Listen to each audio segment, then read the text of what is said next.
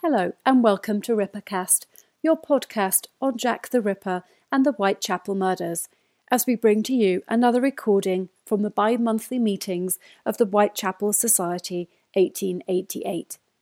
And what you're about to hear is the December 2019 presentation by Dr. Elizabeth Yardley, entitled The Public's Fascination with Serial Killers. Without further ado, let's venture into the Chamberlain Hotel. Good afternoon, everybody, and welcome to part 2 of the Whitechapel Society's December 2019 meeting. And we are delighted to welcome Professor Elizabeth Yardley to join us this afternoon. Elizabeth is an Associate Professor of Criminology and a Director of the Centre for Applied Criminology at Birmingham City University. And her research explores unusual types of homicide and the social context in which these crimes occur. Publishes her research on her blog, which you can access by just searching for her on Google and Blogspot. And I had a look at it myself the other day, and there's a couple of very interesting articles on it. One is about Madeleine McCann, the tip of the iceberg. Madeleine McCann and the shameful realities of missing children, and another one on the new BBC thriller series One of Us, a feast of crime and deviance. Sounds right up our street.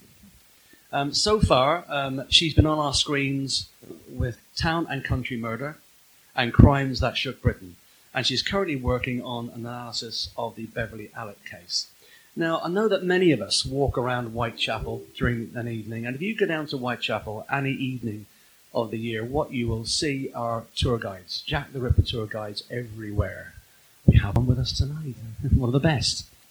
And they're always full. There seems like there's a lot of them, and there's a huge interest in Jack the Ripper. Indeed, the Jack the Ripper Museum is just down the road here in Cable Street.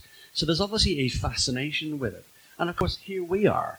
We're all here together, interested in Victorian crime and other crimes as well. So I have often wondered, why is that? What is it about it's crime and serial killers that make us so fascinated? So that is what Professor Yardley will be talking to us about this afternoon. So without any further ado, I'm going to hand you straight over, give a big welcome to Elizabeth Yardley. Thank you.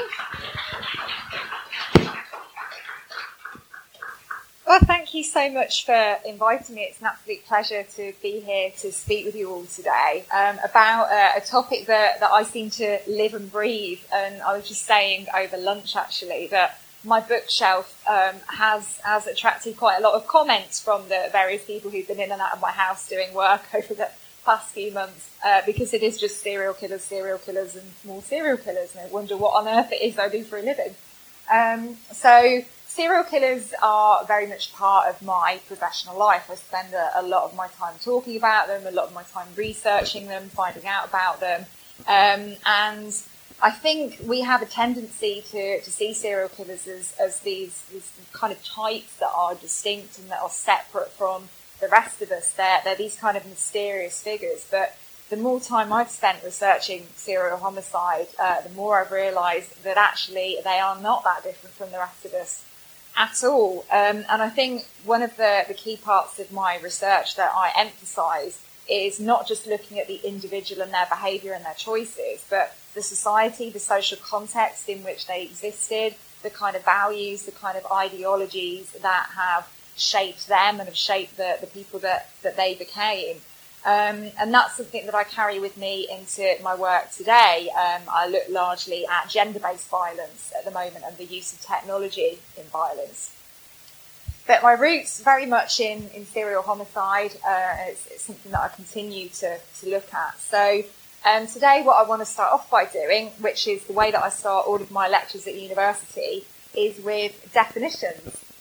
So when it comes to actually defining serial homicide, academics have been very, shall we say, busy in this regard. For a book that I wrote with my colleague David Wilson a few years ago, where we looked at female serial killers, we just did some research on the number of definitions that there were of serial homicide. And we were absolutely flabbergasted at the number of different definitions. And we found 20, and we just stopped counting after that. So pretty much every criminologist, every forensic psychologist that comes along and studies serial murder will kind of make their own mark on it by imposing their own definition. And I think that has actually become a little bit of a distraction from some of what I would consider to be the more important questions in terms of why do people choose to engage in this behaviour? What are the motivations behind it? And I think we have got too stuck, actually, at this first hurdle far too often. But the two main definitions that I tend to work from are the FBI definition, the unlawful killing of two or more victims by the same offender or offenders in separate events, and the definition that myself, David, and our colleague Adam Lines. Adam Lines is one to watch, by the way. He's a real up-and-coming criminologist. We look at there being 3 or more murders, so we have a different kind of number of actual events that we look at. But serial homicide is not the only type of multiple homicide, is it? And we have another 2 categories, and it's important to distinguish serial homicide from the other types of multiple homicide when we're looking at it. So serial, mass, or spree. These are 3 quite distinct different types of multiple murderer. And they draw on quite similar criteria, but they emphasise different elements of that criteria. So when you look at the number of victims, that is obviously different. So this is based on the FBI work back in the 1980s, where mass was 4 or more, spree was 2 or more, serial 3 or more. And I'll go on to talk about why that has changed a little bit in a moment. So the numbers of victims is different. Also spatial and temporal elements, so in terms of place and in terms of time, that differs as well. So when we have mass killers and spree killers, they tend to be quite continuous and contained.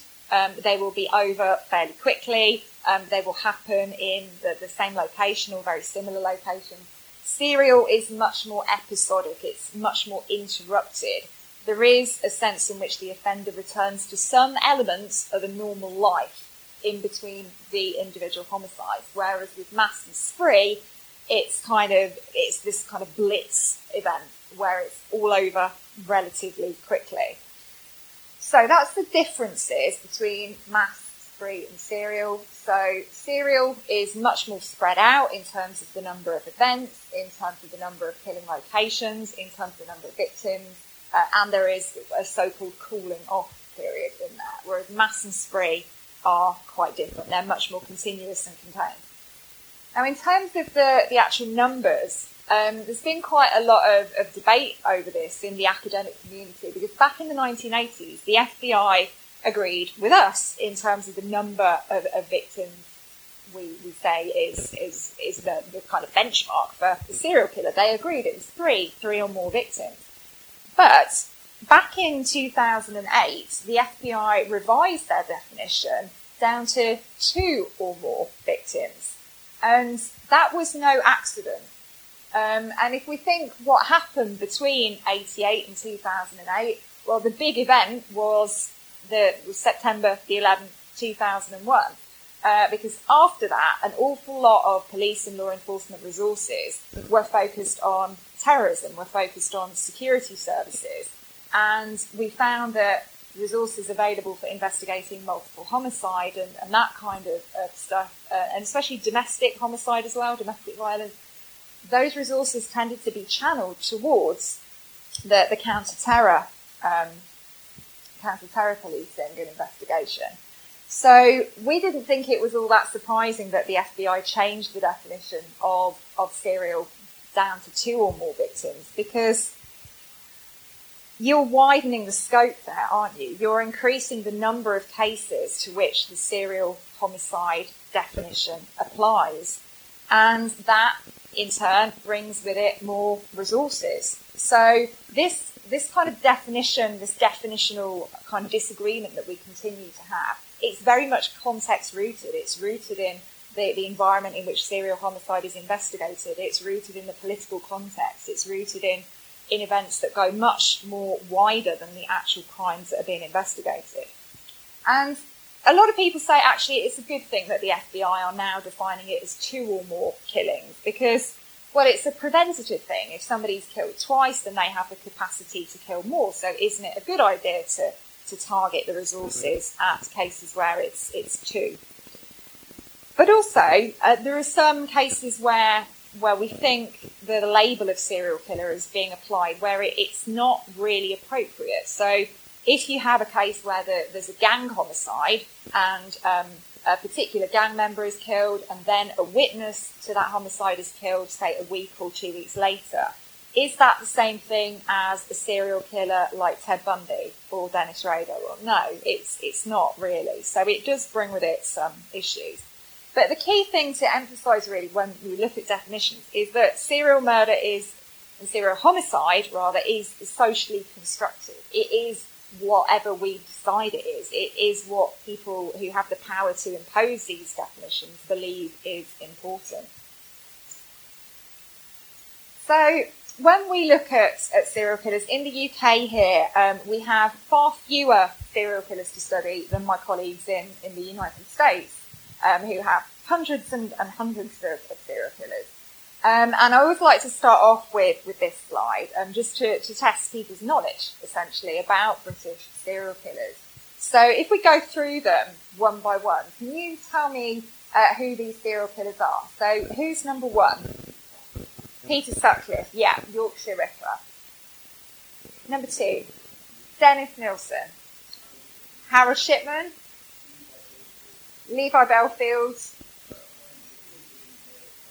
Hindley and Brady, and the Wests. You guys know your stuff. So these are some very well-known British serial killers because, well, we don't have many serial killers in Britain, and the ones that we do have, we think we tend to know about them, don't we? Or do we? We'll see later.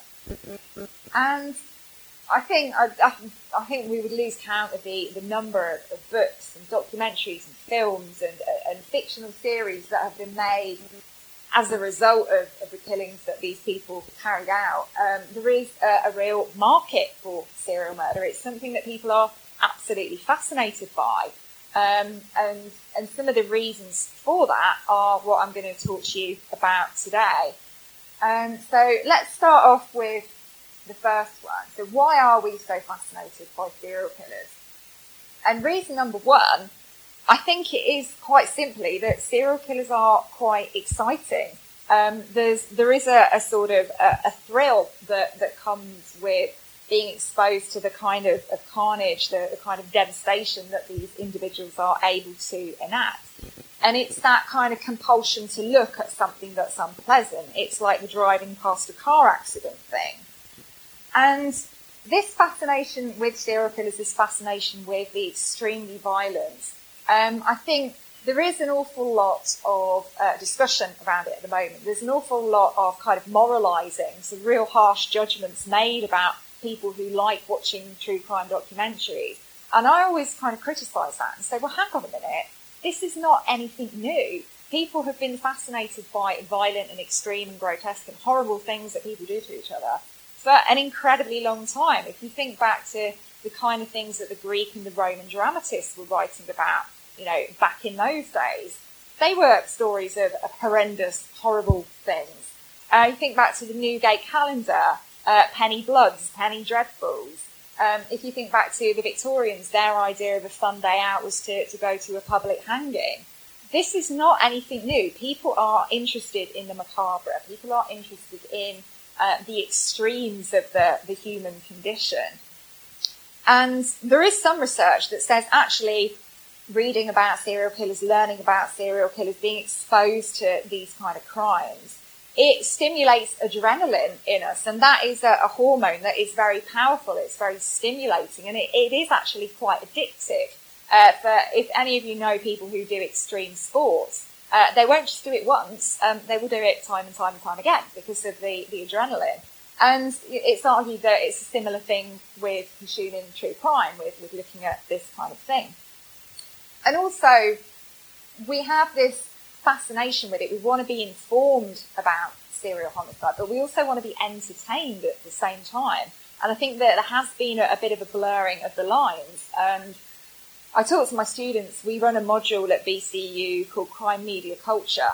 And very often when the students come in for the first lecture, they think that there is a very clear dividing line between fact and fiction, and they will often start writing their essays, putting fact and fiction into different pots, until we point out, actually, there's a real crossover between the two. Each feed into the other.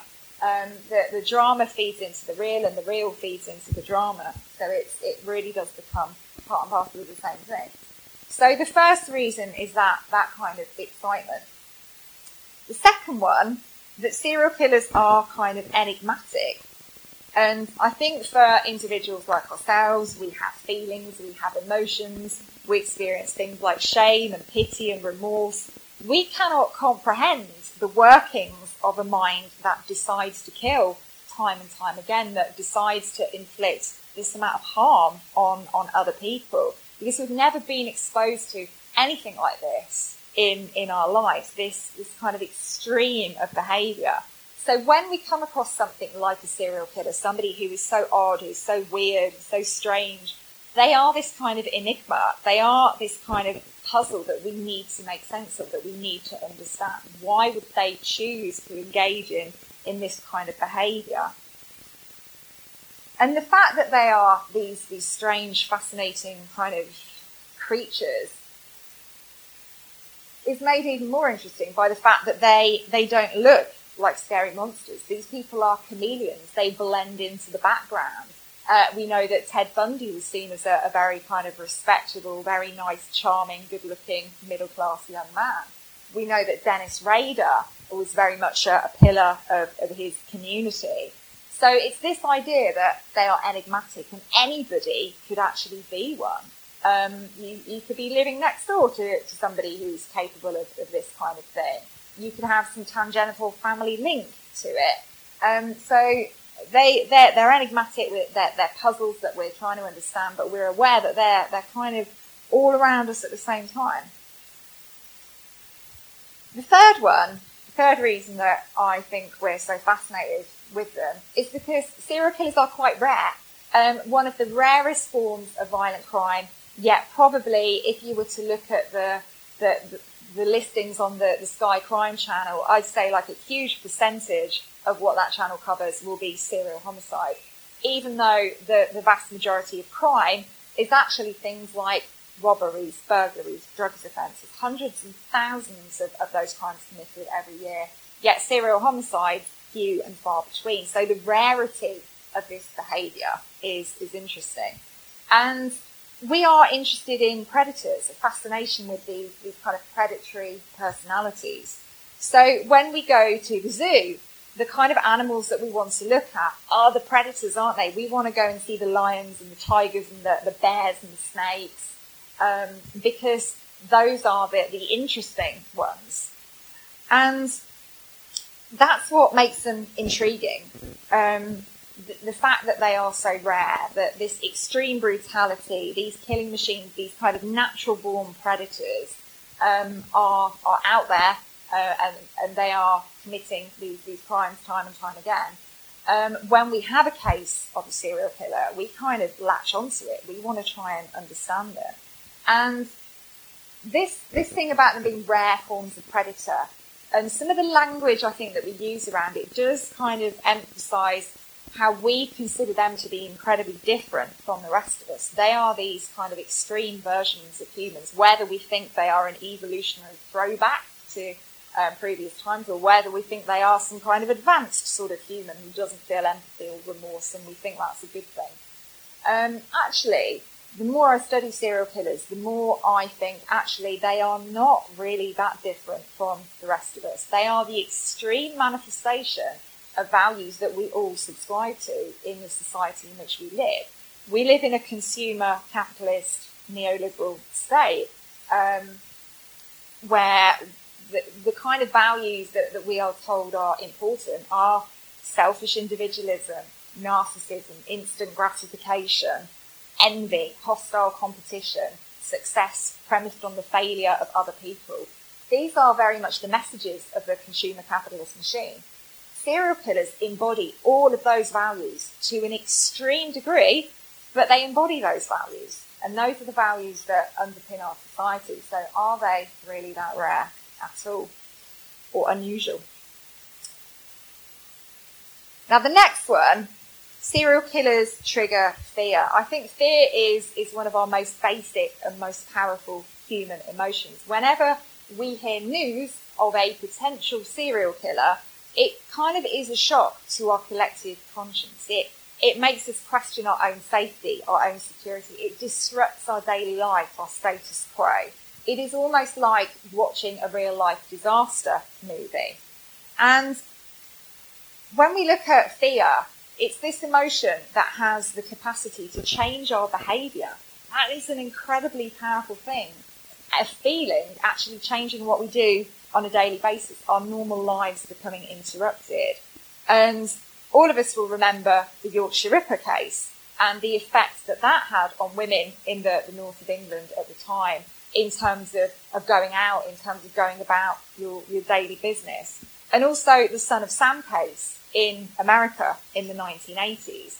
Because he was targeting women who had long, dark hair, women started cutting their hair, they started dyeing their hair, they started buying wigs, they started physically changing their appearance because of the fear of this serial killer. So that fear has got this transformational power, and I think that is another reason why we find serial killers so fascinating, because fear kind of evokes a sense of a loss of control over our own lives. And when we look at serial killers, they are much more fearful than spree killers or mass killers because of the time that they are killing over, because of those cooling off periods, because before they are apprehended, we don't know who they're going to kill next, when they're going to kill next, where they're going to kill next. It is something that really does infiltrate our consciousness. Next one. Serial killers allow us to play armchair detective. Now, I think this is something that really has come on a lot in recent years with network technology, the internet, the presence of online forums and chat rooms where people exchange theories and ideas. And one of my master's students a couple of years ago, actually, he did his dissertation looking at the serial killers thread or the serial killers subreddit on the platform Reddit. And he was looking at some of the conversations that people were having around the Long Island serial killer in New York, in Long Island. And he was looking at the kind of conversations that were going on and the kind of things people were talking about. And he said it was like sort of witnessing some kind of investigation. People were presenting evidence on these forums. People were swapping theories. They were arranging meetups and sort of Google Hangouts and that kind of thing in order to pick over the evidence. So I think this idea that we can use these cases to kind of test our own knowledge of humanity. We can use our own experiences and try and think like a victim or think like a serial killer. Why would somebody kill this person here? What does this case suggest? So the locations of the dump sites, what does that mean in terms of where this killer comes from? And we can entertain ourselves for ages with that and get really, really absorbed in it and use our knowledge. So this idea of us becoming amateur detectives is, I think, a really important one. And it's a very relevant one in an era of austerity in terms of cuts to policing budgets and that kind of thing. There was a debate going on a few years ago about actually bringing more general expertise into solving crimes, into solving cold cases, historical cases. And there's a really good book, and I can actually see the front cover of it in my mind, but the author and the name of it has just completely escaped me. But it is about a case in the US where amateur detectives actually solved a murder case. Deborah Halbert, I think, the Skeleton Crew. Yeah, that was it. Oh, don't know where that came from. But yeah, playing armchair detective. Reason number 6, serial killers are good, kind of ghoulish fun.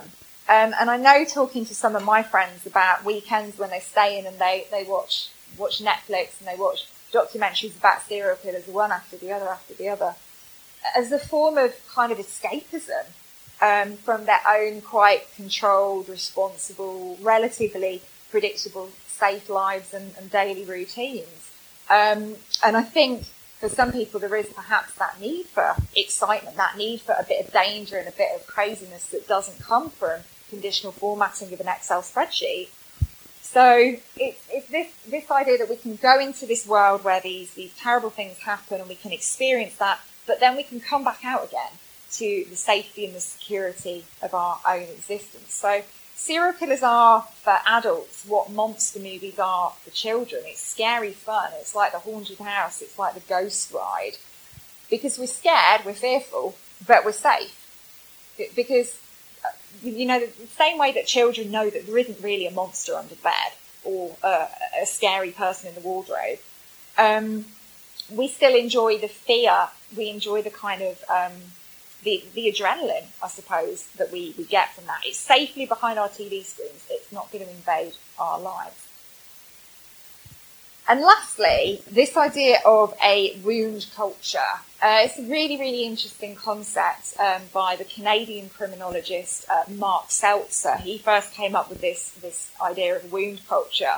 And he's written several books about true crime and wound culture and modernity, which I did have to read with a dictionary because he is quite eloquent, shall we say, in the way that he puts his ideas across. But if you really kind of drill down into these books and these papers that he's written, this idea of wound culture is a really, really compelling one, because what he's actually saying is that we live in a very individualistic society now, where sense of collectivity, sense of community has been very much eroded.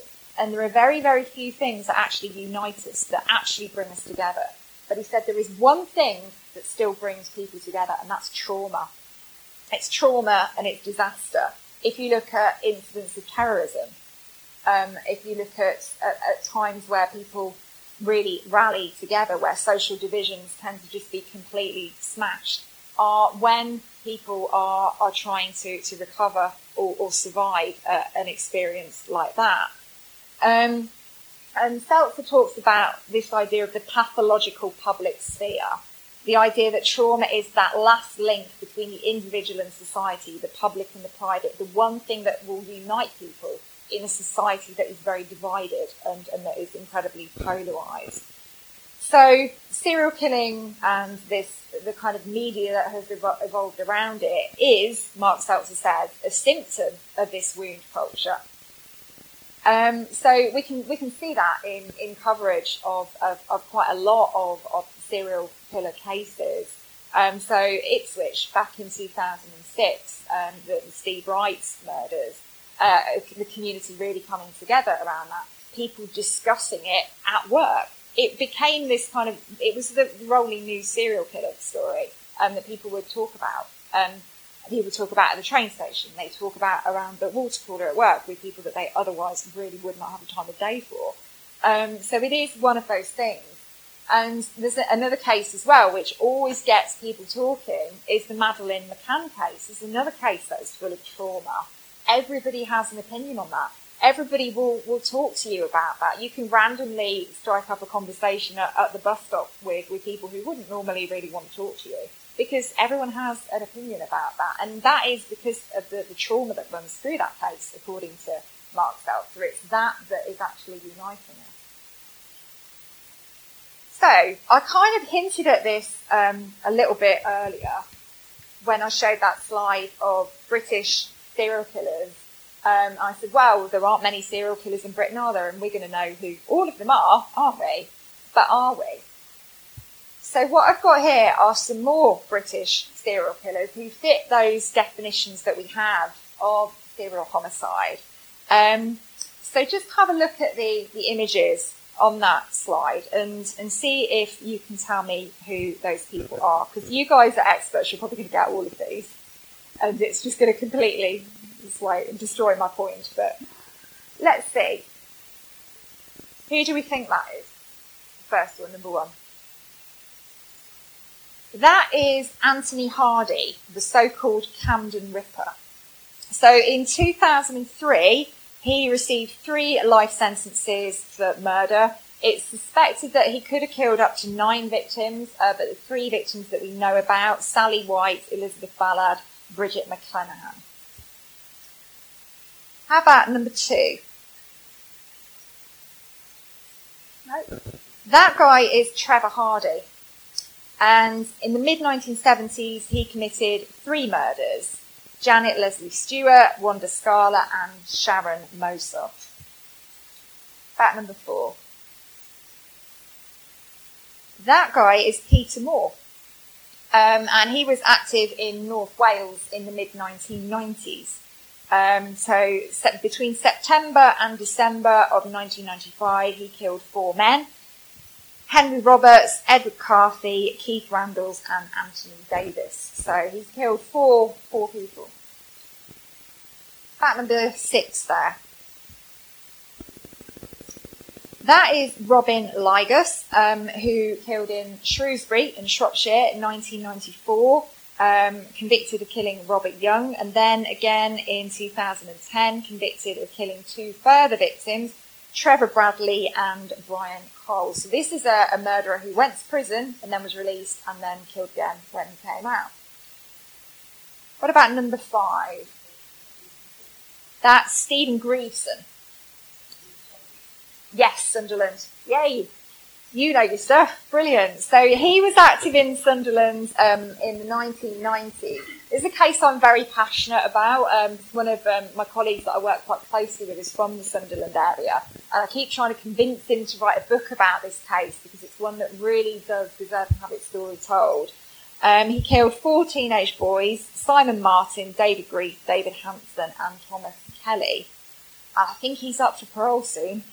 We'll see what happens with that one. What about number 4? Yes, that's Stephen Akin Morelli, who murdered 5 elderly people between 1995 and 1998. So they were Marjorie Ashton, Dorothy Harris, Jeremiah Cargill, and Eric and Joan Boardman. He confessed to some of those killings, but he committed suicide pre-trial, so he was never formally convicted of them. So, we've got some British serial killers there that we didn't all know. And it's really interesting because that forces us to ask the question, well, how did we actually come to know about serial killers? Why don't we know about these people? Well, not all of them have made the news. Not all of them have received extensive coverage. And as a result, not all of them have cemented themselves in the public imagination. And there are a few kind of criminological concepts that help us understand why that might be the case. The first one is something that we call the ideal victim. So when some people become the victims of crime, we're very, very quickly to be sympathetic towards them and say, that's a terrible thing that happened to you, you didn't deserve that, you're a completely innocent victim, how awful. With some other people, we don't tend to be quite as sympathetic. We say, well, you kind of had that coming, you shouldn't have been involved in those sort of activities, or you should have known that that was going to happen, or, well, what did you expect living the kind of lifestyle that you were living?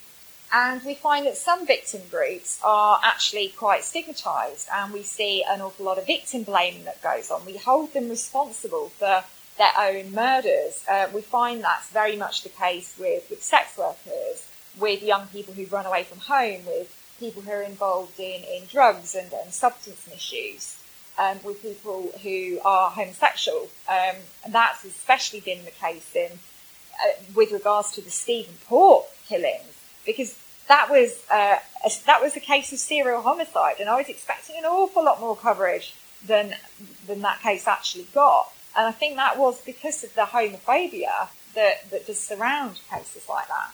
So ideal victimhood. We want our victims to be kind of attractive and newsworthy and innocent and deserving of sympathy.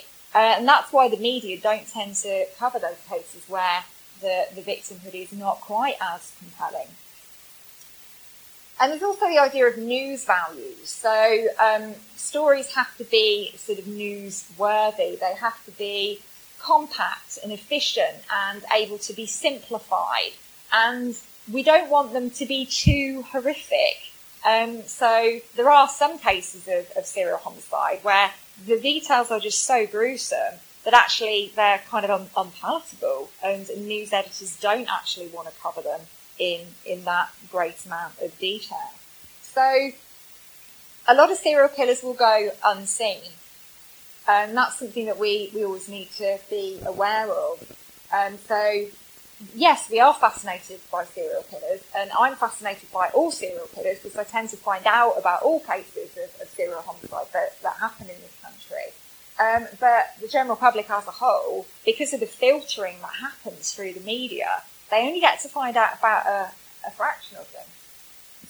And I always like to end with the last slide. And these are faces that are even less well known, I'd argue, than the faces on the last slide. These are the victims of serial killers. Some of them, the victims of very, very prominent serial killers.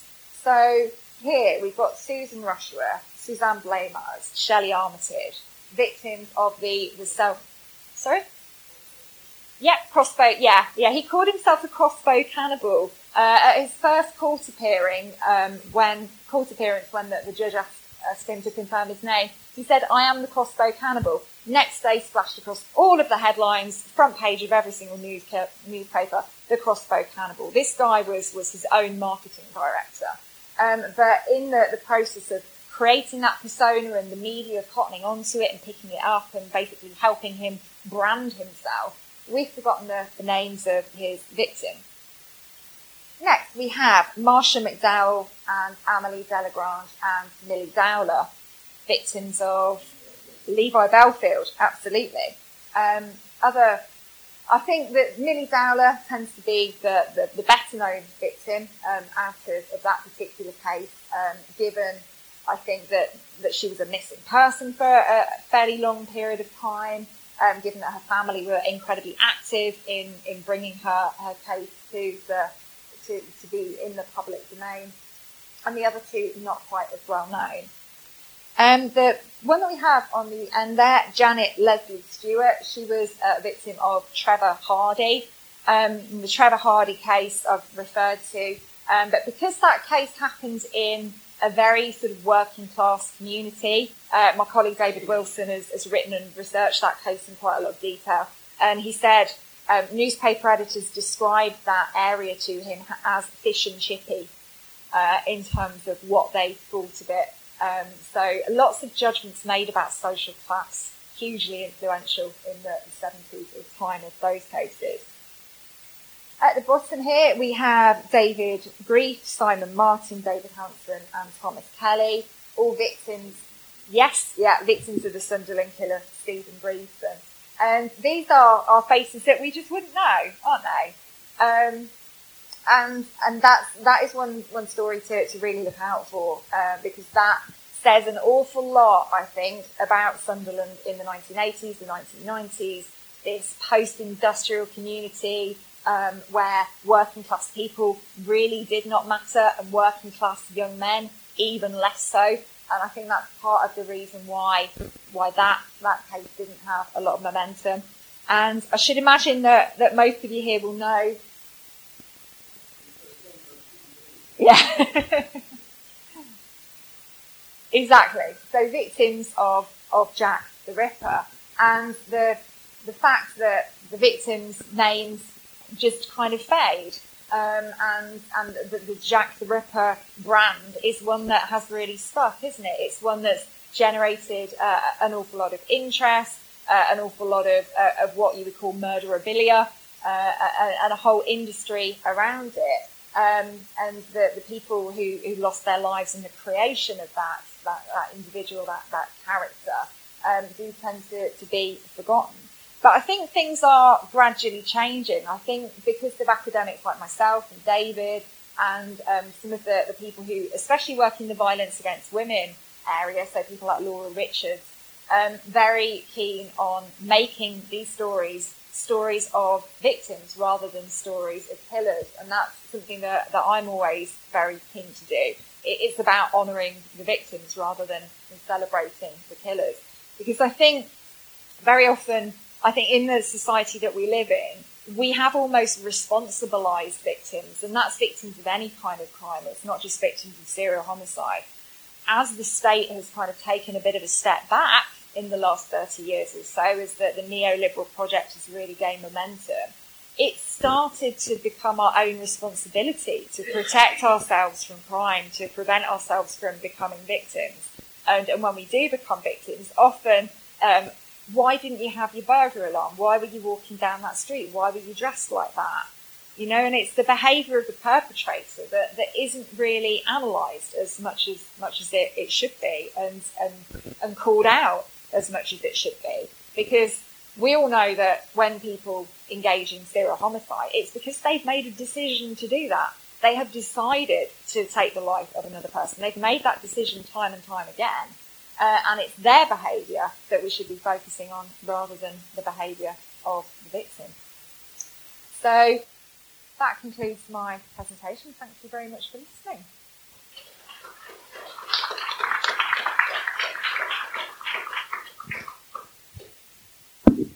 Great, thank you very much indeed. Fantastic. Do we have any questions from the floor? Yes, Sue.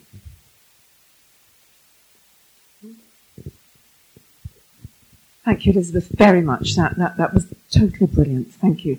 I noticed you used the word homicide as opposed to murder, and at one point you corrected yourself. Yes. Sort of let murder slip out and then changed it to... Yeah. What is the difference? So the reason I use the word homicide is not because I've watched too many US crime dramas. Homicide is the term that we use in academia to actually refer to the act of taking someone else's life. And murder and manslaughter and those terms then apply to the legal consequences that follow. So all killings that I look at will be homicides, but some of them will be murders, some of them will be manslaughters, depending on the amount of culpability and intention that is applied to the perpetrator when that goes through the criminal justice process. And actually, one of the things I'm working on at the moment, I'm looking at cases of women killed by their male partners in so-called sex games gone wrong. And we're finding that we've seen an increase in the number of manslaughter convictions for that, as opposed to murder convictions recently, because of the kind of the cultural landscape in which we're living and the kind of blame that's attached to victims. So all of those are homicides. We're seeing increase in manslaughter, decrease in murder, and that is saying an awful lot, I think, about who we place responsibility on and who we hold accountable. So yeah, homicide is the act, murder and manslaughter are the legal consequences. Okay, another question here. I'm not sure how to sort of like say this, but the last couple of weeks there's been a TV programme where they've looked at people that have murdered, and they've looked at their brain and looked at their childhood. Has that ever been done with serial killers? So there has been some very, very small research studies done with serial killer populations. Have any of you heard of the academic Adrian Raine? He's written a really, really good book called The Anatomy of Violence, and he's very interested in the biological drivers of violent behaviour. And he did, I think it was either one case or two cases that he looked at of serial killers. And he did notice, actually, that there's a difference in the brains of serial killers versus non-serial killers. The part of the brain that is the kind of emotional processing centre that helps us decide what's right, what's wrong, what's socially acceptable is noticeably different, is noticeably smaller and less active in serial killers than it is in non-serial killers. So there's the argument that these people's brains look different, therefore could there be a biological component? But what I always come back with when I'm presented with that evidence is, was that serial killer born with their brain like that, or did their brain develop in that way because of the environment in which they live, because of neglect or abuse or those kind of factors that we see in a lot of serial killers? So I think that the biological component is something that has been very much neglected by academia in recent years, but I think it's one that we need to look at again, definitely. Yep, I have a question at the back. Yep. Thank you. So what would you say then? Were they born like that, or did their brain develop like that? I'd say it's a mixture of both, because we come across quite a few cases of serial homicide where you have a serial killer and then you go and you look at their siblings and their close relatives And you find actually there isn't that kind of behaviour being displayed by them. So Joanne Dennehy, the woman who killed multiple men about 5 or 6 years ago in this country, her sister has a fairly flawless, distinguished career in the military and has lived this very kind of regular life, having never broken the law. And yet those two people came from exactly the same family, so they've got very similar genetic makeup, they had a very similar upbringing. One decides to kill multiple people, one decides to lead a very regular, law-abiding life. So I think there must be biological components in there somewhere. No, she didn't.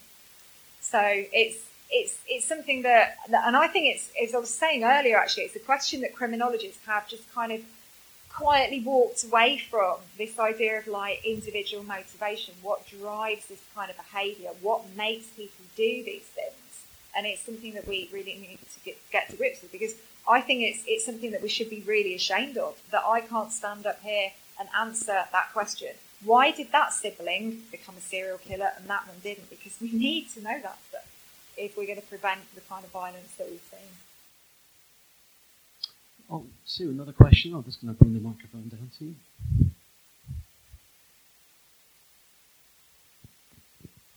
Just going back to the definitions, you've got the serial killer, the spree killer, the mass killer. Would a fourth definition of terrorist be warranted? The mass killer or the spree killer that's motivated by an ideology.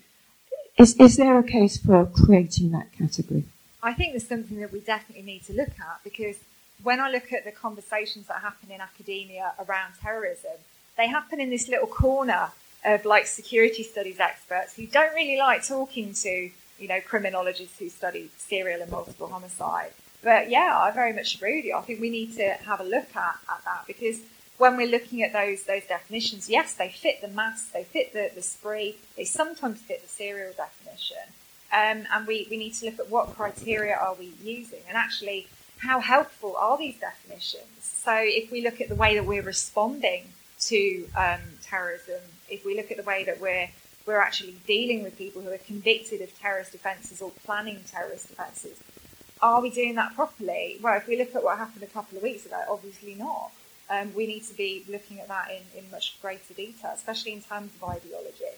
Because a lot of serial killers, claim to be motivated by ideology, these mission-orientated serial killers. Okay, that's great. There's no further questions. Then it just remains for me to ask you all to please say a very big thank you to Professor Elizabeth Yardley. Thank you so much. Thank you for having me. Well done. And one more thank you I'd like to give on behalf of all of us. Thank you to all of the staff here at the Chamberlain. Fantastic job this afternoon. Really enjoyed it, and terrific service. Thank you. And that was Dr. Elizabeth Yardley at the December 2019 meeting of the Whitechapel Society. We would like to thank Dr. Yardley, Steve Ratty, and the entire committee of the Whitechapel Society for making the release of this talk possible. For more information on the Whitechapel Society, please visit their website, whitechapelsociety.com, where you'll find out how to become a member, get information about future meetings, purchase books, and subscribe to their Whitechapel Society journal.